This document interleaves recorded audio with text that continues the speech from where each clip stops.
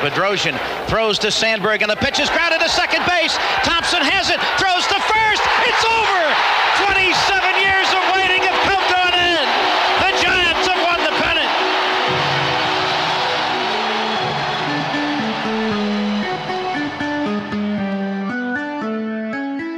All right, this is the Thompson to Clark podcast. I am Double G. My partner is Brad. What's going on, my friend? We are in a stage of a little bit of worry, and not because of this pandemic, which we're constantly worried about but yeah. The Dodgers are back in the World Series, dude. What's going on? I know, man. And the thing too is being a San Francisco Giants fan and being a Los Angeles Rams fan. Today, I just need a hug. I mean, I had a rough night, man. It was. The Rams, the favorites going into San Francisco, they couldn't catch a cold out there. Everything Goff threw, people were dropping. It was just ugly all around. Okay, I was gonna ask you about this just because that is the one interesting thing about our friendship is we are both such diehard Giants fans. Yeah. But on the football end of the spectrum, we're actually rivals because of the Rams and the 49ers historical rivalry. And so, I'm watching that game last night. I think I texted you earlier in the week. I said, this thing could be a literal blowout, thinking that the Rams were going to come in and just go, crazy like the Dolphins did. And for whatever reason, the 49ers had a pretty smart game plan. But what is the LA side? What is the LA media, the fans? What are they blaming as the one or two reasons as to why that happened last night? I think they're just kind of hanging on to the same thing that McVay said after the game. It was just guys that they count on to do their jobs, the stars on the team, the high talent players they bank on to do their job, didn't do their job last night. Goff missed a couple of throws, but he had some really great throws. Guys made some great catches. The touchdown throw was awesome. Both touchdown throws, man. We won't get too much into it, but two awesome touchdown throws. But then he missed a couple of wide open players, and Cooper Kupp dropped a couple of passes, and then Donald was getting triple, quadrupled, five-tupled teamed all night long. You take him out of the equation, and they just don't have those outside linebackers to get around the outside. And Kittle can just do what he wants against our linebacker core, which is poor. So you get a great player who, you can stop him with good linebackers. Maybe not even that. He's such a great player. And then you get our subpar linebackers on him. So all around, I knew going into this game, I told my wife about 2:00 yesterday afternoon, I started to kind of light up the barbecue and everything. I go, I don't have a good feeling at all about tonight's game. I said, it's 2020. The Rams are riding high. They've played really well. The 49ers have played like garbage the last 2 weeks. I said, we're not going to win this game. I said, that's just the way it goes in 2020 with football. The talent level across the board, the NFL has done such a great job with parity that it really is any given Sunday unless you're the Jets. That's pretty much how it goes, right? That's actually absolutely right. So I can tell you how I was feeling, which was, if they did not start out well, it could get ugly. And thankfully, they did start out well. They played keep away for most of the night, which was, it didn't make for the most exciting game, but for strategic reasons, it was a smart play. And I was so happy that they got the lead early, because when you guys just started running the ball, it was effortlessly, and I thought you guys would have been able to do that all day long. But because of, you guys were still playing from behind, you did have to throw a little bit more than probably you would have if you had the lead. So it's just one of those games where, the thing that I forget about is, this goes for both sides, is because of the rivalry, you can really never really count the other side out. No. Your team is clearly better right now. We're dealing with so many stupid injuries, and Mostert is out again. He's out for 3 weeks probably. So that is, but they play up for each other. So I think that's the thing that I didn't even really think about. But anyways, like you said, this is a baseball podcast, but I just wanted people to know that on baseball, like we're like so close in what we love about baseball and what our fandom is about. But on football, like we're polar opposites because of who we root for. Hey, and we could even, we could start a Rivals podcast and just do, Rams Niner talk for like an hour. No problem. Just go back and forth because I have no problem talking to you about the Rams Niners games. I have problems talking to other Niner fans who I don't hear from when the Niners are 3-13 or 4-12. And then when they're good and they beat the Rams, I hear from them. I don't like to talk to those people too much about football. So, but I'll talk to you about football, about Rams, Niners all day long, every day. All right. We had to get that preamble out because I knew that was going to be part of it because of football is, it's interesting that football is the one sport. I mean, football's ratings are down too, but they're not down by nearly as far as some of these other sports. Football is still king, and I enjoy it. I don't enjoy football, the sort of the game, as much as I enjoy baseball, but I completely understand why Americans love this thing. It is great it's a great sport to talk to your friends about. And to kind of be like you said, even if you don't pay attention that much, you kind of know who's good and you can jab the other guy. So I think that's why it's just and a sport. little added bonus this week is you and I are playing in fantasy football. So that's a little added bonus. Just a quick update. The early game is over. We're recording this on Monday where they had 2 Monday night games. Yep. You have a 4.8 point lead right now, and I still have my kicker left, and that's it. The way my season has been going, I've been scoring a lot of points, but I've been going against buzzsaw teams. I'm 0-5, and I do really good in fantasy football, but I'm 0-5 this year. What's going to happen is the Cardinals are going to score 3 touchdowns tonight. I'm going to get 3 extra points, and I'm going to lose by a point. It's just going to happen. I can tell you that right now. Well, here's the frustration on my end. Look, Dak, I lost Dak. Oh well, Tannehill stepped in, played excellently. Sure. My problem is stupid John Brown from the Bills. Like he goose egged me. He did, and I'm sitting there watching the game, going, "Oh man, Tyreek Hill isn't doing anything," and I keep looking at John Brown. I go, well, I mean, Tyreek Hill's not doing anything. He got 4 points, but John Brown got 0. 4 targets, 0 catches. Well, it was a really rainy game, too, and I thought, well, that's going to play into it, but I wasn't expecting that.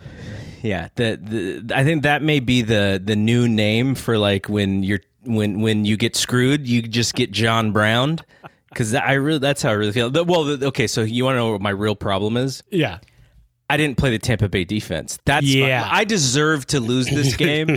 I didn't play Tampa Bay's defense. Instead, I played Carolina's defense against the Bears. I was going by, the ratings of those guys. Matthew Berry and all those guys. I was like, the Carolina's higher ranked because they expected Aaron Rodgers to be able to throw on Tampa Bay. Yeah. And if I had just put in Tampa Bay, I'd be fine. But yeah, that's why, that's fantasy if you win, congratulations on your first win. If you do, I'll go right back to 500, which is usually where I sit. You'll still have a playoff spot to look at. I don't. So you got that. All right. Enough about our jovialness about and other then that things. The football game last night, it led right into more heartache because then I turned the channel as soon as the game was over to the NLCS Game 7. And that's where we're at right now. It is the pain. Okay, so I was we're watching a football game. I have my phone and I'm getting updates every time there's a score in the NLCS. So I'm saying, "Oh, Braves go up. Oh, Braves are up again. Oh, Dodgers are coming back. Dodgers tie. Oh, Braves go up again." And then they tied it. And then once they tied it, I just had this really bad feeling that, the Braves they had an opportunity to really take advantage. And then, and then they kind of got shut down late in that game. And I was pretty sure in my heart of hearts that the Dodgers were actually going to come back and win that game, and they did. And look, we've been talking about this ever since we started this podcast, which is talent for talent. They're the best team in baseball. Yeah, I don't think it's really that close, actually, but because baseball is a really hard game, and because there's so many scenarios and there's so many things that you cannot predict. You can predict a lot about it, but you can't predict everything. That when it comes down to this time of the year, this is the time where they usually they fall short, and then they frustrate the fan base. I'm not talking about historically, because historically, they have their fair share of World Series championships, but since 1988. They haven't won, and they've actually been back now. What is this, the third year in a row? They lose to the Red Sox. They lose to the cheating Astros last night. And would that have been nuts to have a rematch of the World Series? Oh, yeah. I was looking forward to that, actually. Don't know who to root for in that one, though. And then, now we have the Rays. And when we were kind of going over this, this season is as weird as it's as any season. The 60-game sprint is what we kept calling it. The postseason, when you actually get to the several rounds of the postseason, if you had gone to if you'd played every postseason series and extended it to 3, 5, 7, and then 7, that's like. You're almost getting close to half of the season's worth of games. It's probably something like 40%. So the postseason in of itself, if you get to where the Rays and the Dodgers are at, it's almost an extra, 25, 30 games. So you're adding on a large part of the season. And I think that's an interesting twist, because what it shows me, at least, is because they're playing these games day after day after day, and there's no breaks. There is a break now for the World Series. You'll get a normal sort of break for the World Series. But it was really about the depth in the pitching to me, because this isn't Madison Bumgarner going out and throwing 9 innings. Charlie Morton is this beast, and he's getting pulled after 6 so that they could turn it over to all the guys who can throw gas in their bullpen. Yeah. So it's just an interesting way, and I think that's the most intriguing thing for me when we get to this World Series is you got. The Rays, who are a little wacky, they're not traditional, though baseball's not even really traditional anymore. No. And, Charlie Morton is a stud, but can you name another guy on that team? You can probably name Blake Snell, but, how many other people can a casual baseball fan name? I didn't even know the name of the manager when I was reading up on these guys. I'm like, wait, I've never heard of this guy. Who is this guy? Where's Madden? Oh yeah, now he's with the Cubs. Like, what's going on? But at least the Dodgers have more name guys. They have guys that we've seen over the years. But that's what's sort of interesting is the Rays are kind of like this under the radar team generally, obviously because they play in where they play and because of how they manage. Their roster, they'll be competitive, and then they got to load off their team, and then they got to rebuild again. That's kind of wash, rinse, and repeat for them. But they do historically have a very smart, last several years, a very smart, front office. And now, the guy who was running their front office, now they got to play him in the World Series because he took over the Dodgers job. But it's sort of an interesting. I don't know. I mean, I'm thankful for Major League Baseball that they at least have the Dodgers because they're a very popular team when it comes to ratings. Because if it was going to be the Rays and the Braves, we're talking about low levels of World Series watching. But what interests you about this matchup?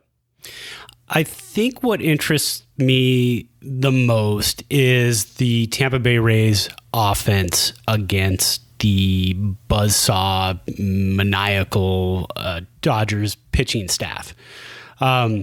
You saw Buehler, you saw Urias, you saw Clayton Kershaw. He blipped a little bit in there, but still had a good series and has been having a really good postseason. I don't think his body knows that it's October. I think that's what it is. With only 60 games under his belt this year, I don't think the October Clayton Kershaw is coming out. And I don't think it's going to either. I mean, he seems pretty dialed in. But I think that's what I want to see. I want to see the Tampa Bay Ray offense. I want to see a Rosarena. I want to see if he can keep up that just massive pace. He's got when you talk about him, you need to call him by his real name, which is Randy Arozarena Bonds. This is true. I mean, the guy is a ridiculous masher. If you haven't watched the Rays in the postseason yet, you're in for a treat. Their offense is actually really good. It was much better during the regular season. They are that type of team like the 2010 Giants, though, who had the timely hits, and that's kind of who the Tampa Bay Rays are. When they need to score, they score. That's a great point, because I was reading, I think it was Jason Stark's piece in The Athletic, and he basically said, never in the history of postseason baseball has a team hit at a batting average of over 50% less than the team that they were playing and won both series. I think something like in this series against the Astros, they'd hit 50 points less, and then against the Yankees, I think they'd hit like 50 points less. So kind of similar to that 2010 Giants team in that you look up and down, and we'll talk about that team in a little bit because there is a fun anniversary that I have that we'll talk about. But that team didn't hit for average for nothing in the postseason that year.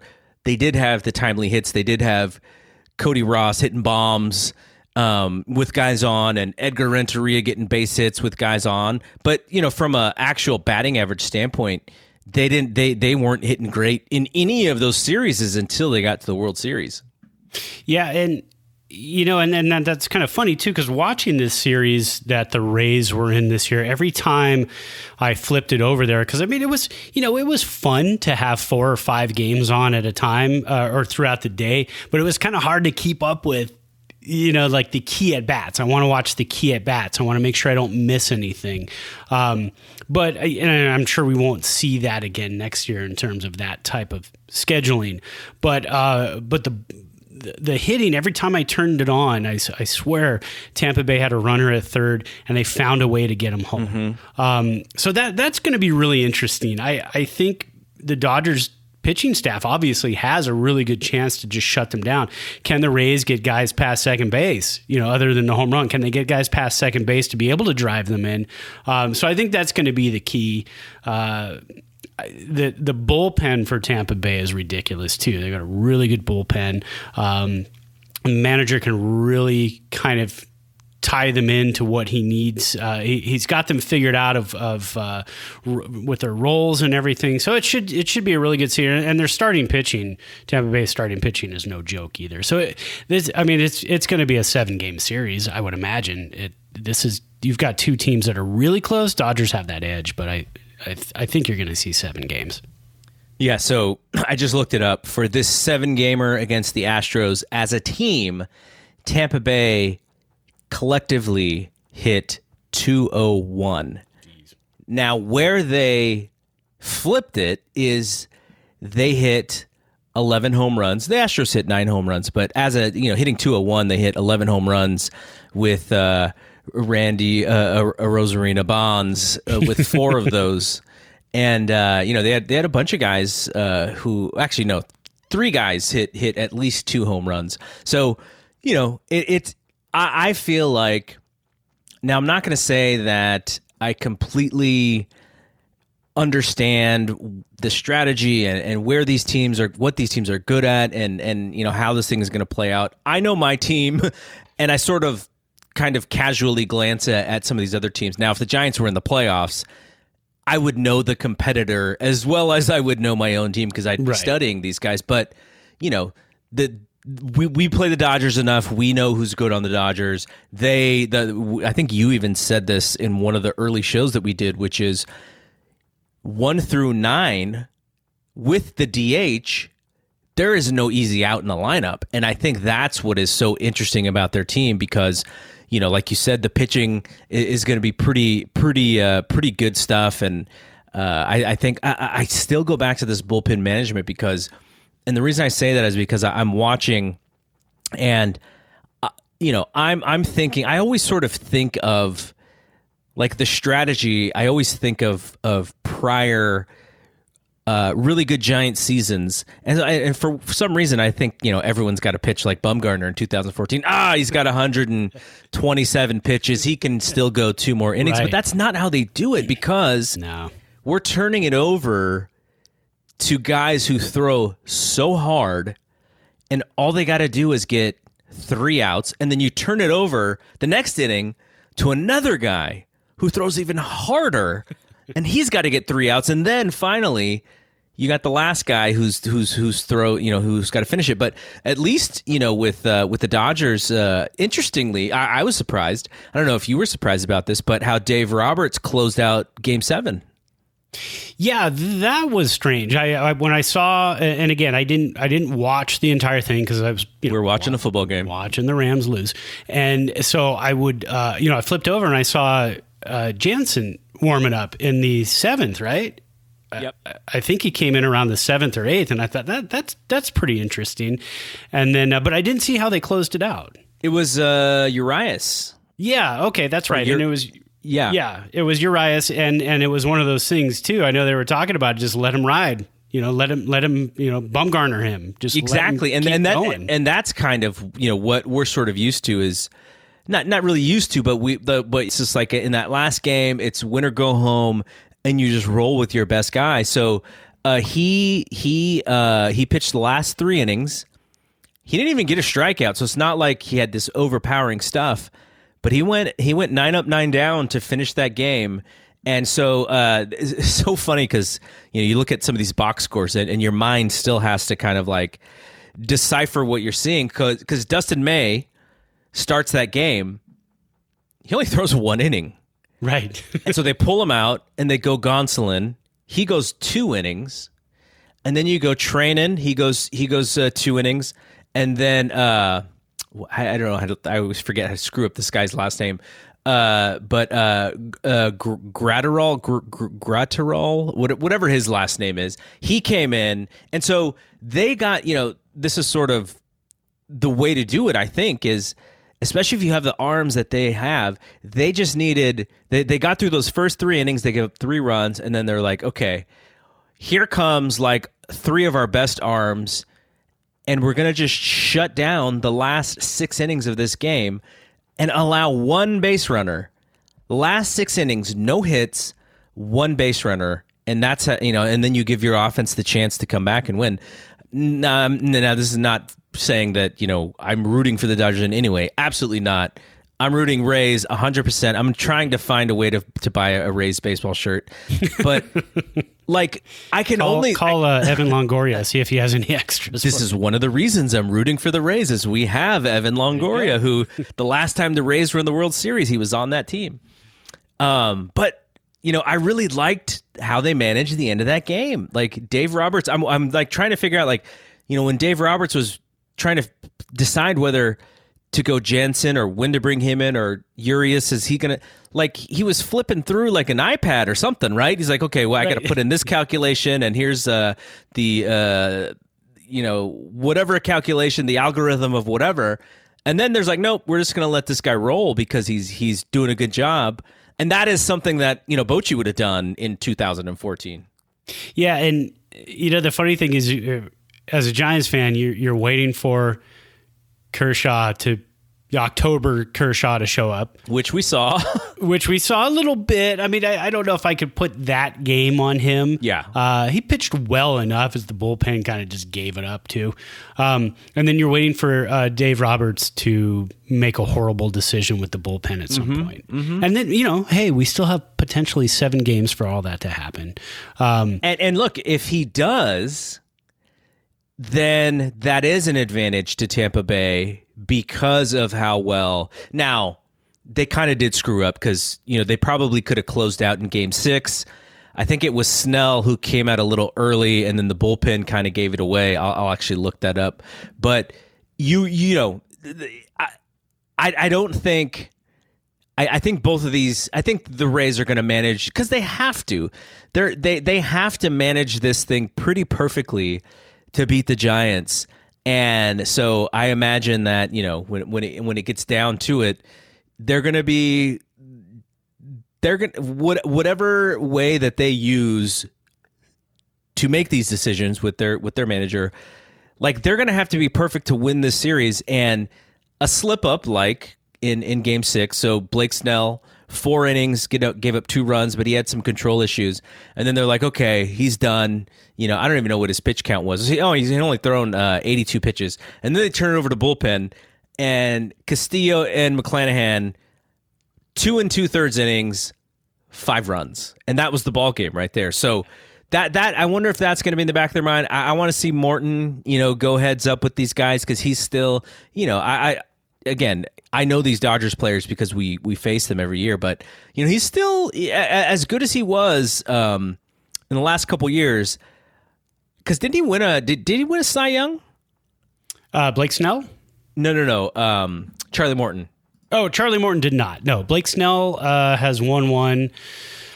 Charlie Morton did not. I think he was in the running a couple of years ago with the Astros, but he has not won a Cy Young.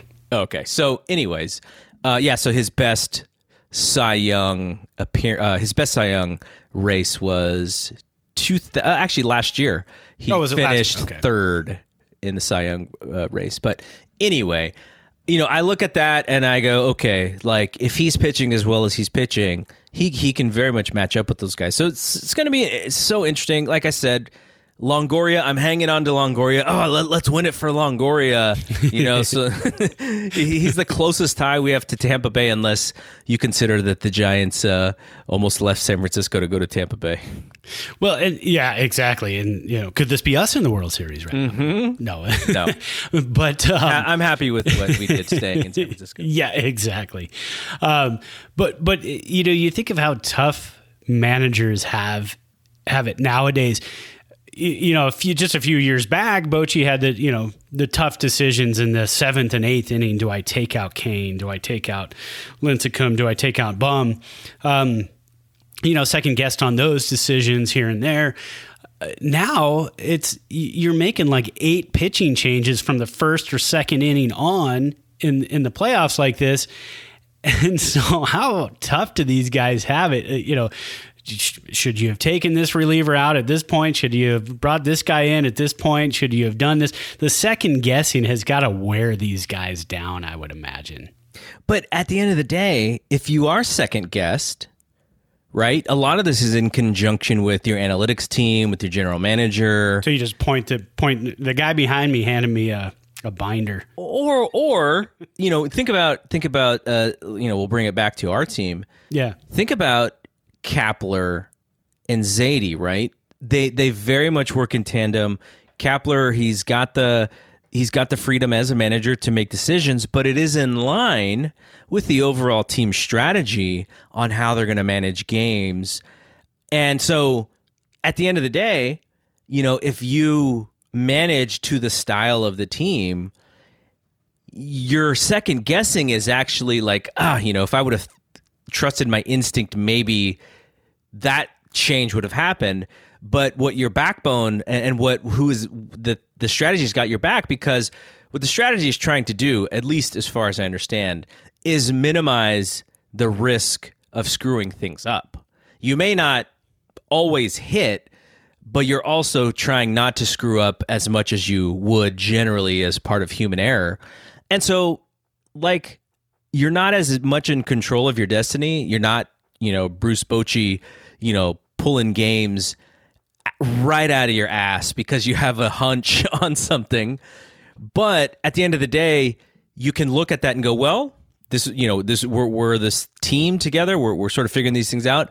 And maybe you don't live with that for 2 or 3 days because you're confident in sort of whatever the process is.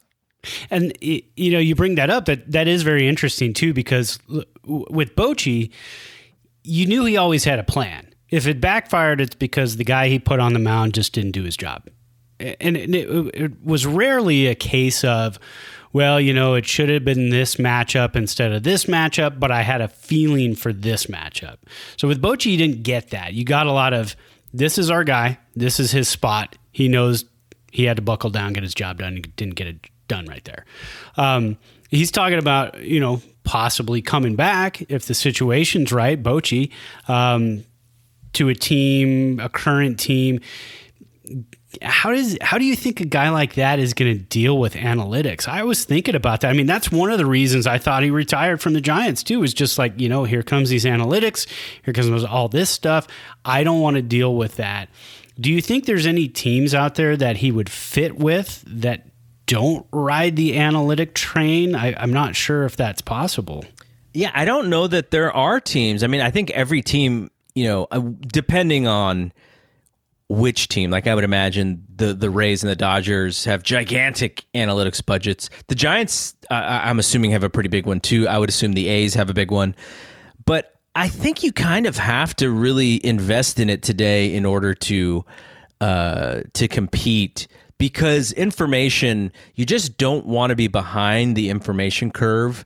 And I don't imagine, especially so, for instance, maybe if you're the Yankees, you're the Dodgers, you're the Red Sox, or maybe not the Red Sox because they are controlling their budget a little bit more.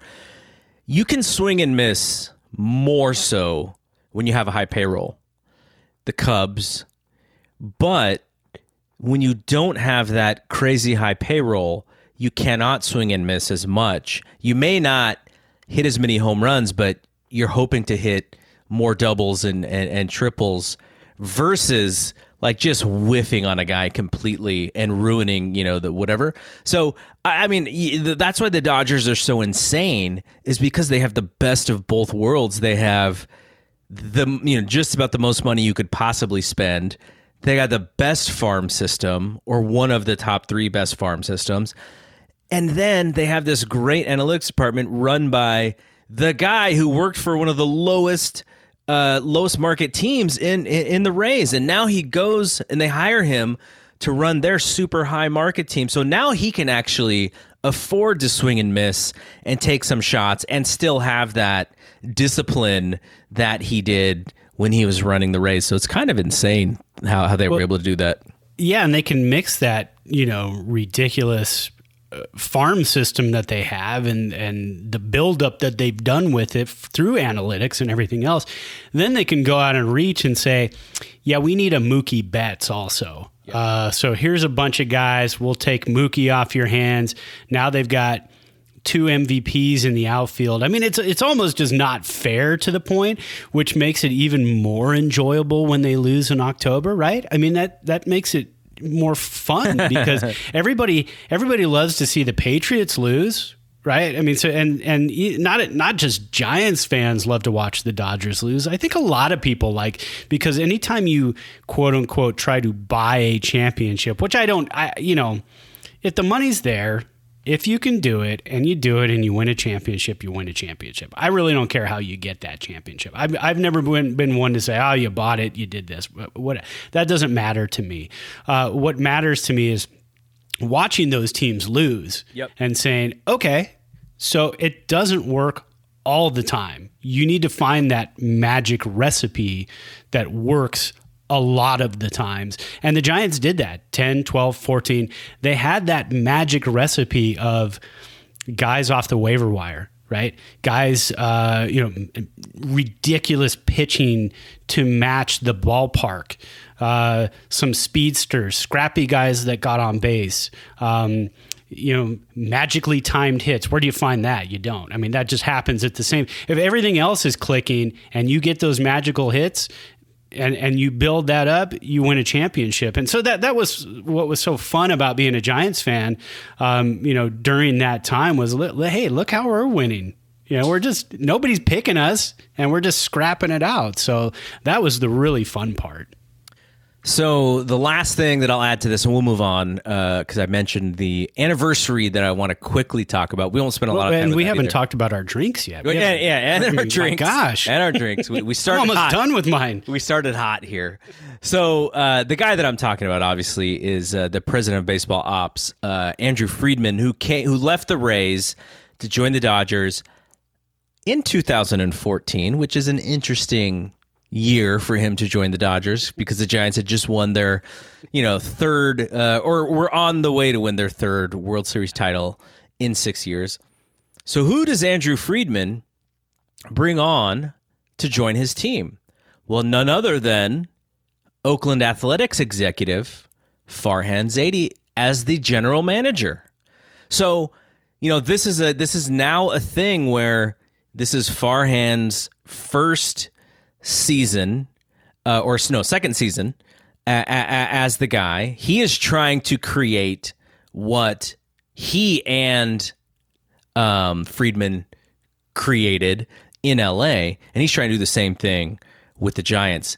Some of that is what Friedman did, was he just refused to trade the guys that he thought were the top homegrown talent. So your Cody Bellingers, Jock Peterson, Verdugo, Urias, Walker Buehler, those guys were who they held on to, and now these years they're pretty impactful for this team. So if you're a Giants fan and you're like, man, these Dodgers are killing us, this is the DNA for where Farhan comes from, and I think he's trying to recreate that in San Francisco, which I am completely I'm for it. Now, does that mean that the previous regime of Sabian and those guys were wrong to do what they did in order to win? No, there's not only one way that you can win a World Series. No. That way worked very well for the Giants.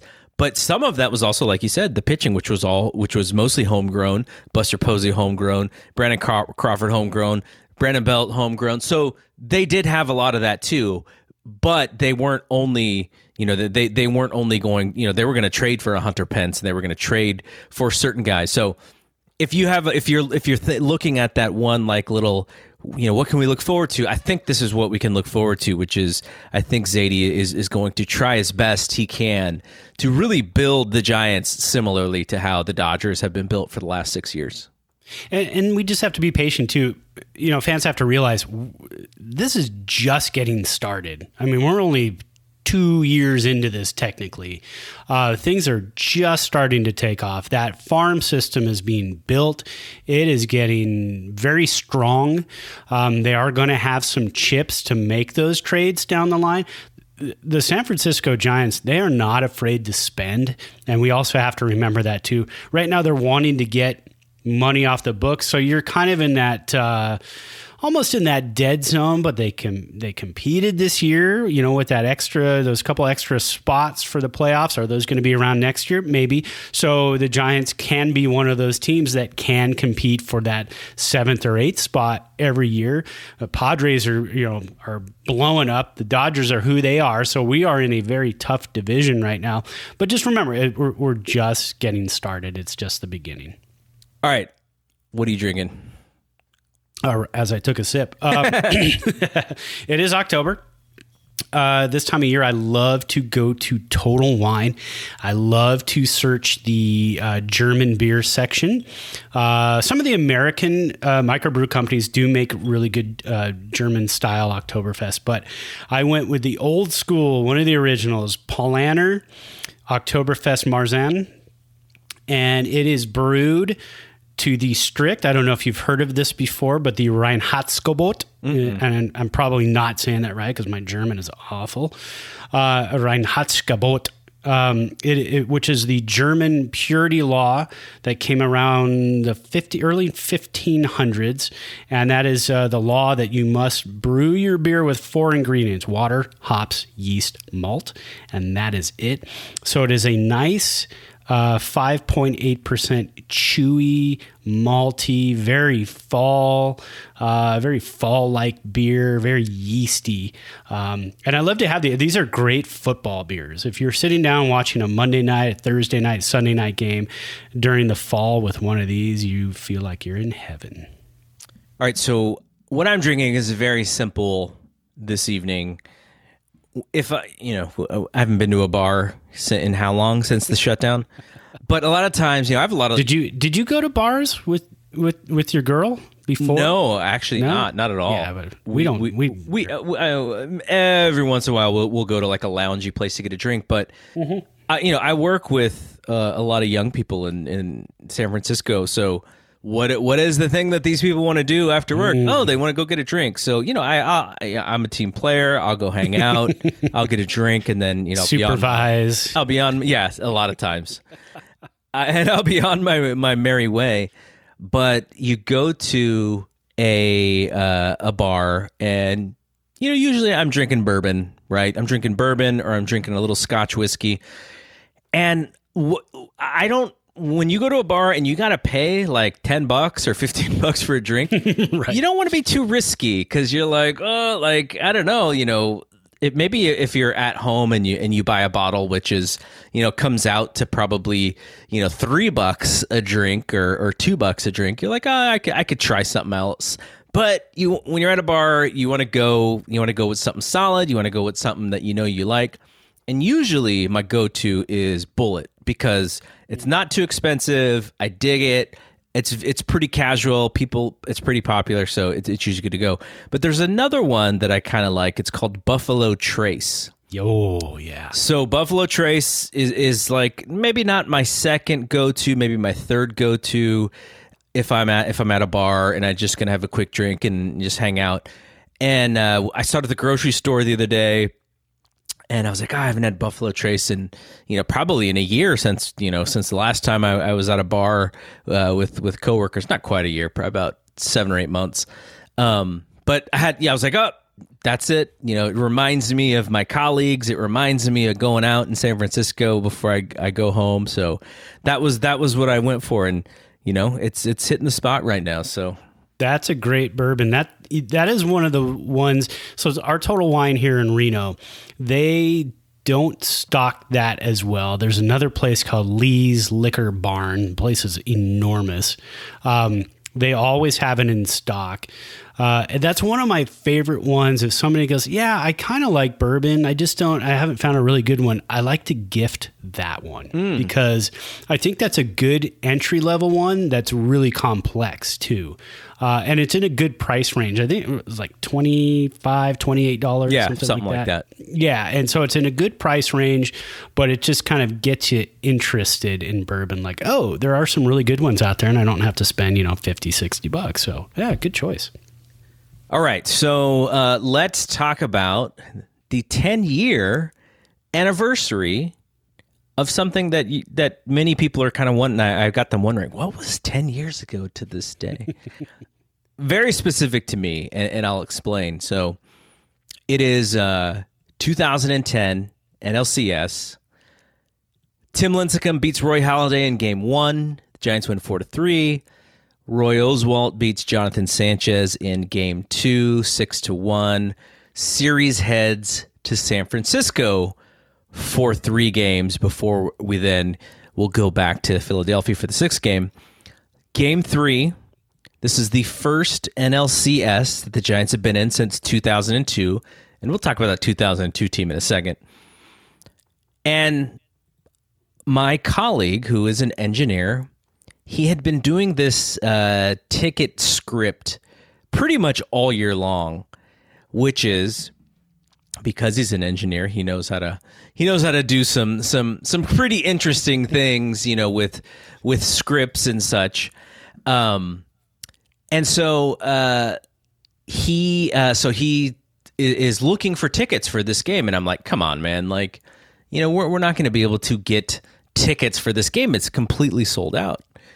And he's like, no, my little script is working. And basically how it worked is anytime there was an available ticket in a specific section, he would get his own script would ping him an email. Now, he's not the only one doing this. So right. You ought to be like Johnny on the spot with this stuff. So he was already going to the game. And so me and another of my colleagues, so all 3 of us are co-founders of Nextdoor. We're the only 3 co-founders left at Nextdoor today. So we're pretty tight. Like we're really good friends.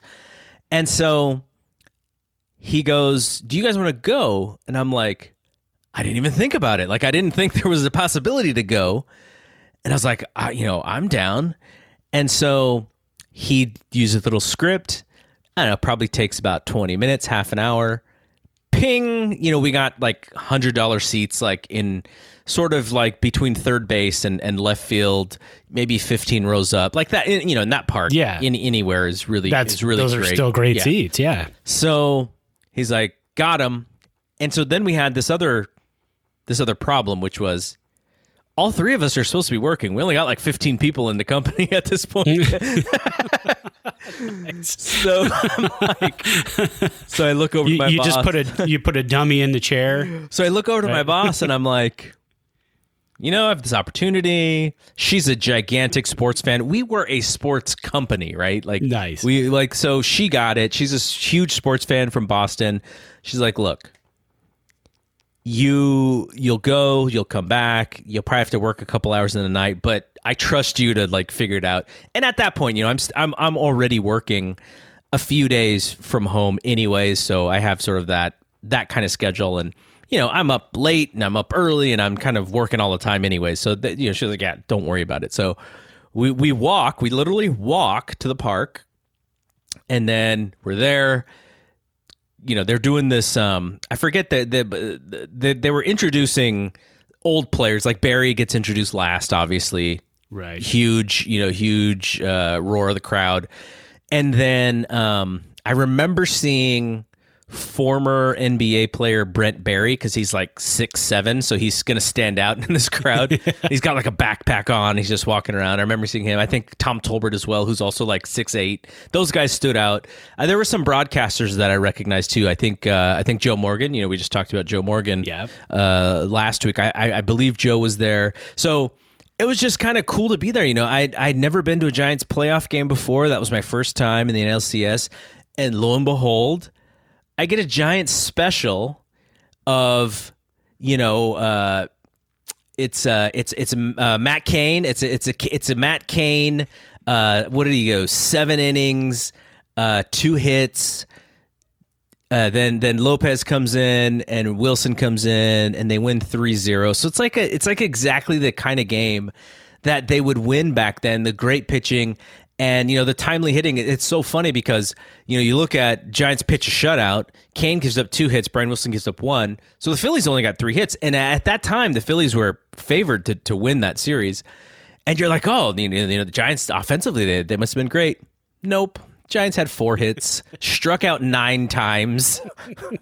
Well, the very handsome Cole Hamels was on the mound. Oh, yeah. For the Phillies too. So, or as a lot of Giants fans would call him, Whole Camels. There you go. Whole Camels. And so here's how the Giants score. Bottom of the 4th. Hamels is like easily dominating. Oh, little 2-out magic by Cody Ross to dump a single into left field to score Renteria. Okay, so then how did they score again? Oh, little bottom in the 5th. Reached on an error. Aaron Rowan scores. And then how do they score again? Oh, let me see what is the third. What is the third score? I didn't see the. I think we had an Aubrey Huff RBI. Was that what it is? At some point? Yeah. So it's just like no, they didn't do anything except for do what we talked about with the Rays do, which is for whatever reason they're able to drive guys in after not really getting guys on base, and then they're just situational hitting. So I will tell you that the day of that game, or maybe it was right when they got back in San Francisco. My office it's right smack dab. That office. I'm kind of trying to remember where that office was, but anyways, I think I went to grab coffee or something. So you go to the coffee shop. I'm coming back. I see Aaron Rowand, walking down the street, like just in like I don't even know what the sweatsuit was, like a velour sweatsuit. And it's not like it's cold on this day. No, like right. He's like he wants to be seen walking the streets of San Francisco in this velour suit. And he's like the way that he would bat, where he would kind of like bow out his legs and and that goofy. You can never forget that goofy batting stance. And so that's how he was walking down the street with like the bowed out legs. I was like, dude, you just want to be seen. What a dude. Well, he always reminded me of I'm just looking to see where he's from because I wanted to know.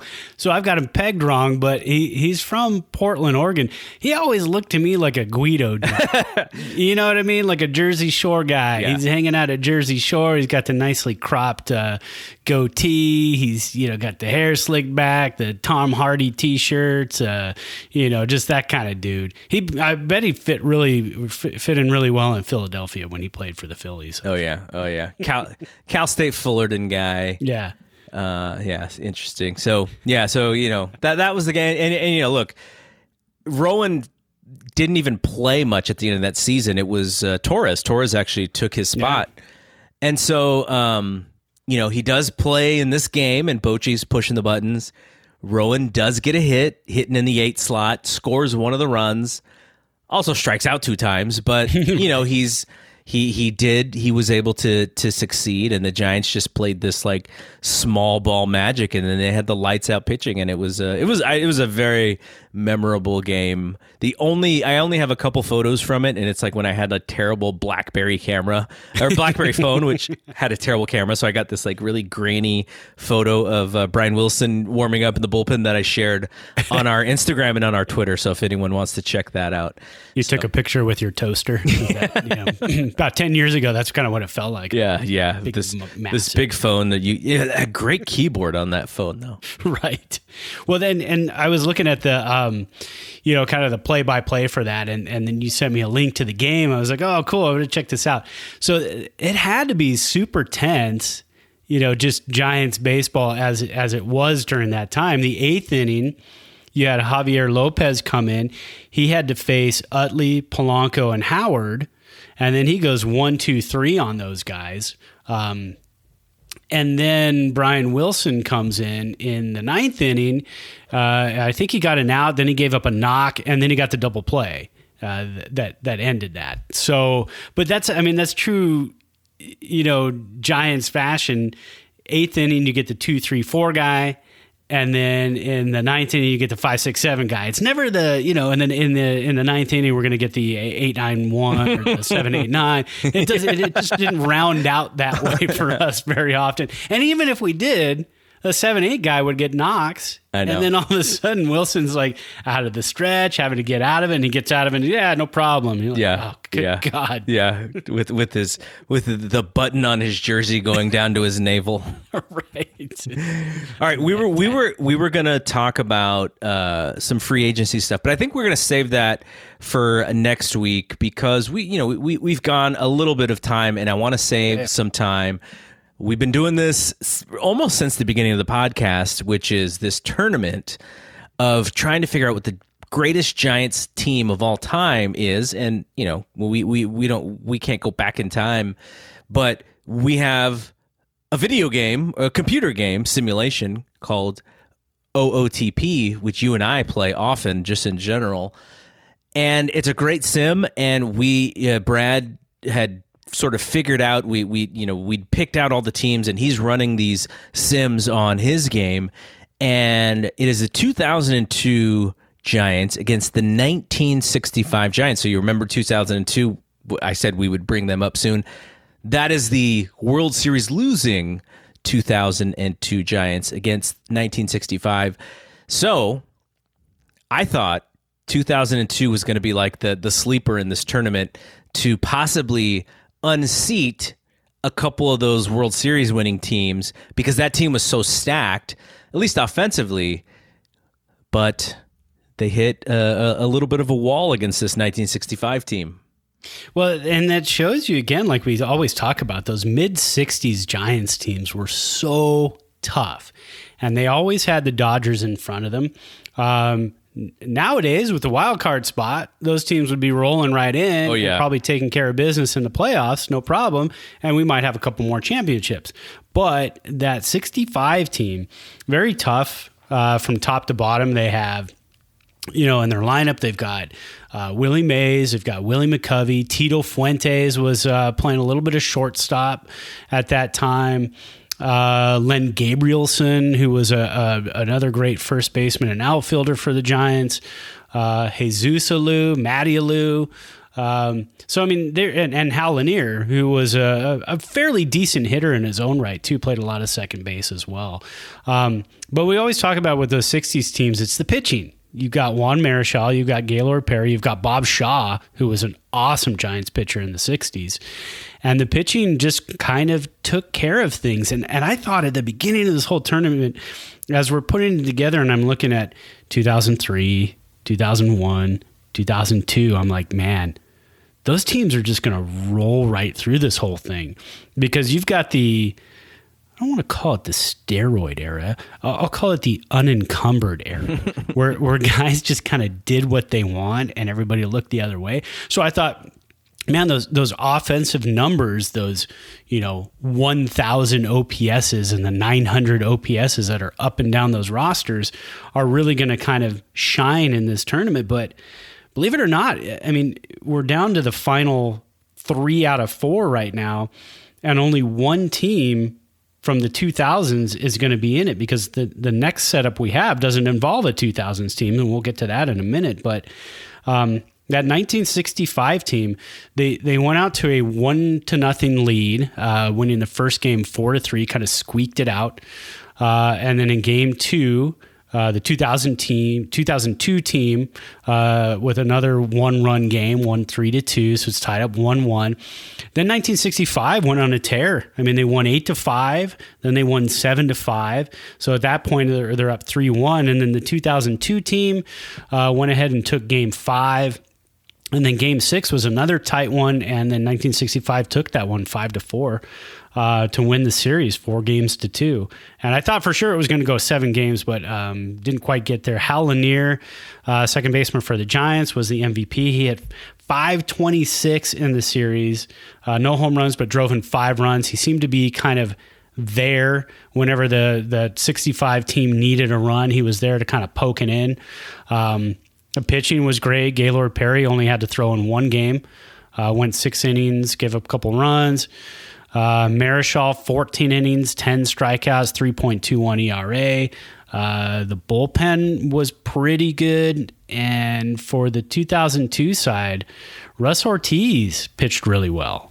And I guess because Dusty might have just left him in there a little bit longer, right? Is that what happened? Didn't take away that ball, and then you don't have the other dugout looking, going, hey, he gave him the game ball. He gave him remember all that? Oh man, that nonsense.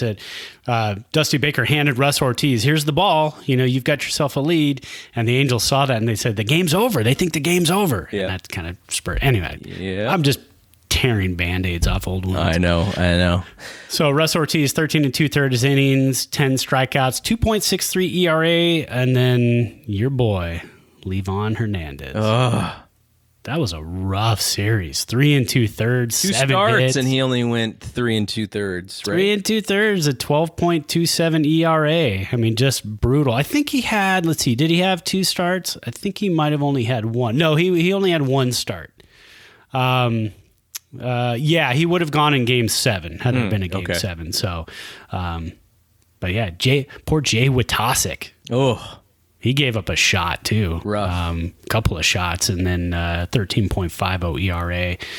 Let's look at Bonds. 318 in the series. Only had 2 ribs. Benito Santiago had a really good 2-game stretch. Hit 391, a home run, 7 RBIs. So if they would have come back and won it, I'm sure he would have gotten the MVP. He was hitting really well for them. Kent hit 346. The great Tom Goodwin was 1 for 3. JT Snow only hit 227. Reggie Sanders, who was the MVP for the 2002 team in the first round against the 1993 team. In that series, he hit 364 with 3 home runs. In this series, he hit 211. So that 1965 pitching just kind of shut guys down. So I'm going to mention 2 guys on each one on each roster. The 2002 Giants had Shiyoshi Shinjo. Yes. He played center field. He had 2 at-bats. Did not get a hit, though he got on base.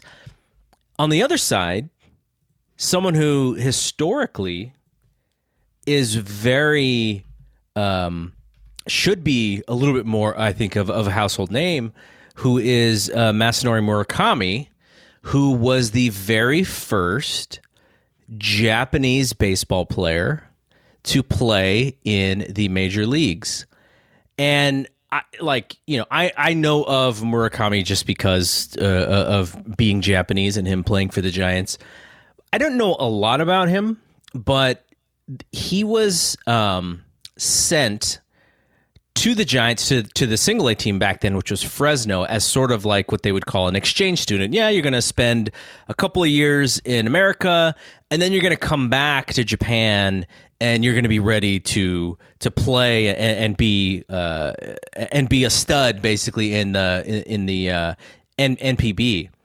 And so, what was originally going to be like a pretty short stay, like maybe less than a year, they just left him with the Giants. And so they leave him with the Giants, and then in August, he's supposed to go home in June. In August, the Giants promote him September 1st, 1964, to the major leagues. He plays in the majors for just 2 years. So he plays in 64 and 65, and then he's done. He goes back to Japan, and he finishes out his career in Japan. So in 1965, he's on this Giants team. Only one of 2 seasons he played for them, and he even pitched in the series here. So that was kind of cool.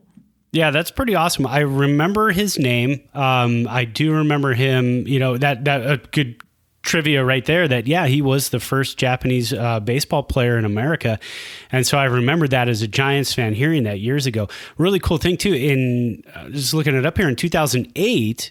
At AT&T Park, the Giants had a Murakami bobblehead on Japanese Heritage Night. So if you're a collector of all things Giants, that is probably a really cool one to find if you don't already have it. That's probably search eBay or whatnot, but that's something cool to have in your collection, I think. So here's one interesting tidbit, and look, this is the internet. I can't prove that this is actually correct, but I will say it because it's a kind of a cool story anyways. But so Murakami, I think there's sort of this thing with him where maybe he didn't achieve as much as he was expected to. So he retires, he makes a comeback, and then in 1983, he'd actually retired in Japan. He comes back to spring training for the Giants in 83. So you're talking about almost 20 years later, but he didn't come back. I don't think, at least, he came back to compete for a roster spot. But he eventually was pitching batting practice in spring training for the Giants and stuff. So I do wonder if there was a little bit more of a relationship with them. I would have to look into that. And I wonder if I'm sure he's got a book. I could probably find that information in his biography. But yeah, I just thought that was a really interesting name, and kind of, one that I knew, pretty much from growing up, but I just never, I knew of the person, and I knew what he meant, but never really dove into his career until I just saw it right now. Yeah, very interesting things. I mean, if you are a foreign, not necessarily even just a foreign baseball player, but if you're a foreigner coming to this country, there's probably no better place to be than San Francisco, no place that's more welcoming than San Francisco. So to have a chance to not only play baseball there, but then to come back and get a job with the Giants, just pitching batting practice, I'm sure he was just in heaven. I mean, it's, you're in America during the 80s, you're in San Francisco, just one of the greatest cities, and that must have been pretty awesome. I'd love to hear. I'm gonna try to search the web, see if I can find some interviews with him. That's a good idea. Yeah. Okay, so I think my original idea for the show was we'll go 40. And here we are, over an hour. Well, and we got to set up the next matchup. Go for it. So the final 4 here, we've got in one bracket, 2003, the NLDS losers against the 1965-95 win team. In the other bracket, the 2010 World Series champions are waiting for the winner of the 1997 versus 1966 matchup.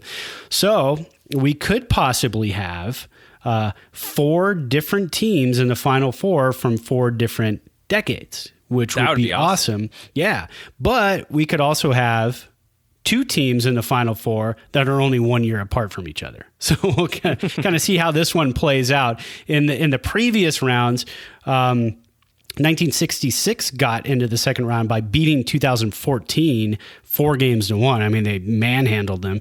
Mays was the MVP in that series, 429, 1 home run, 8 ribs. And then 97 got there by beating the 1989 World Series losers 4-2. The great Stan Javier hit 350 with 1 home run and 4 RBIs. Do you know the Stan Javier answer to a trivia question? Do you know that one? No. I'm probably going to get it wrong, but let me just double check. I'm just looking it up. You set us up for next week. I'll look this up.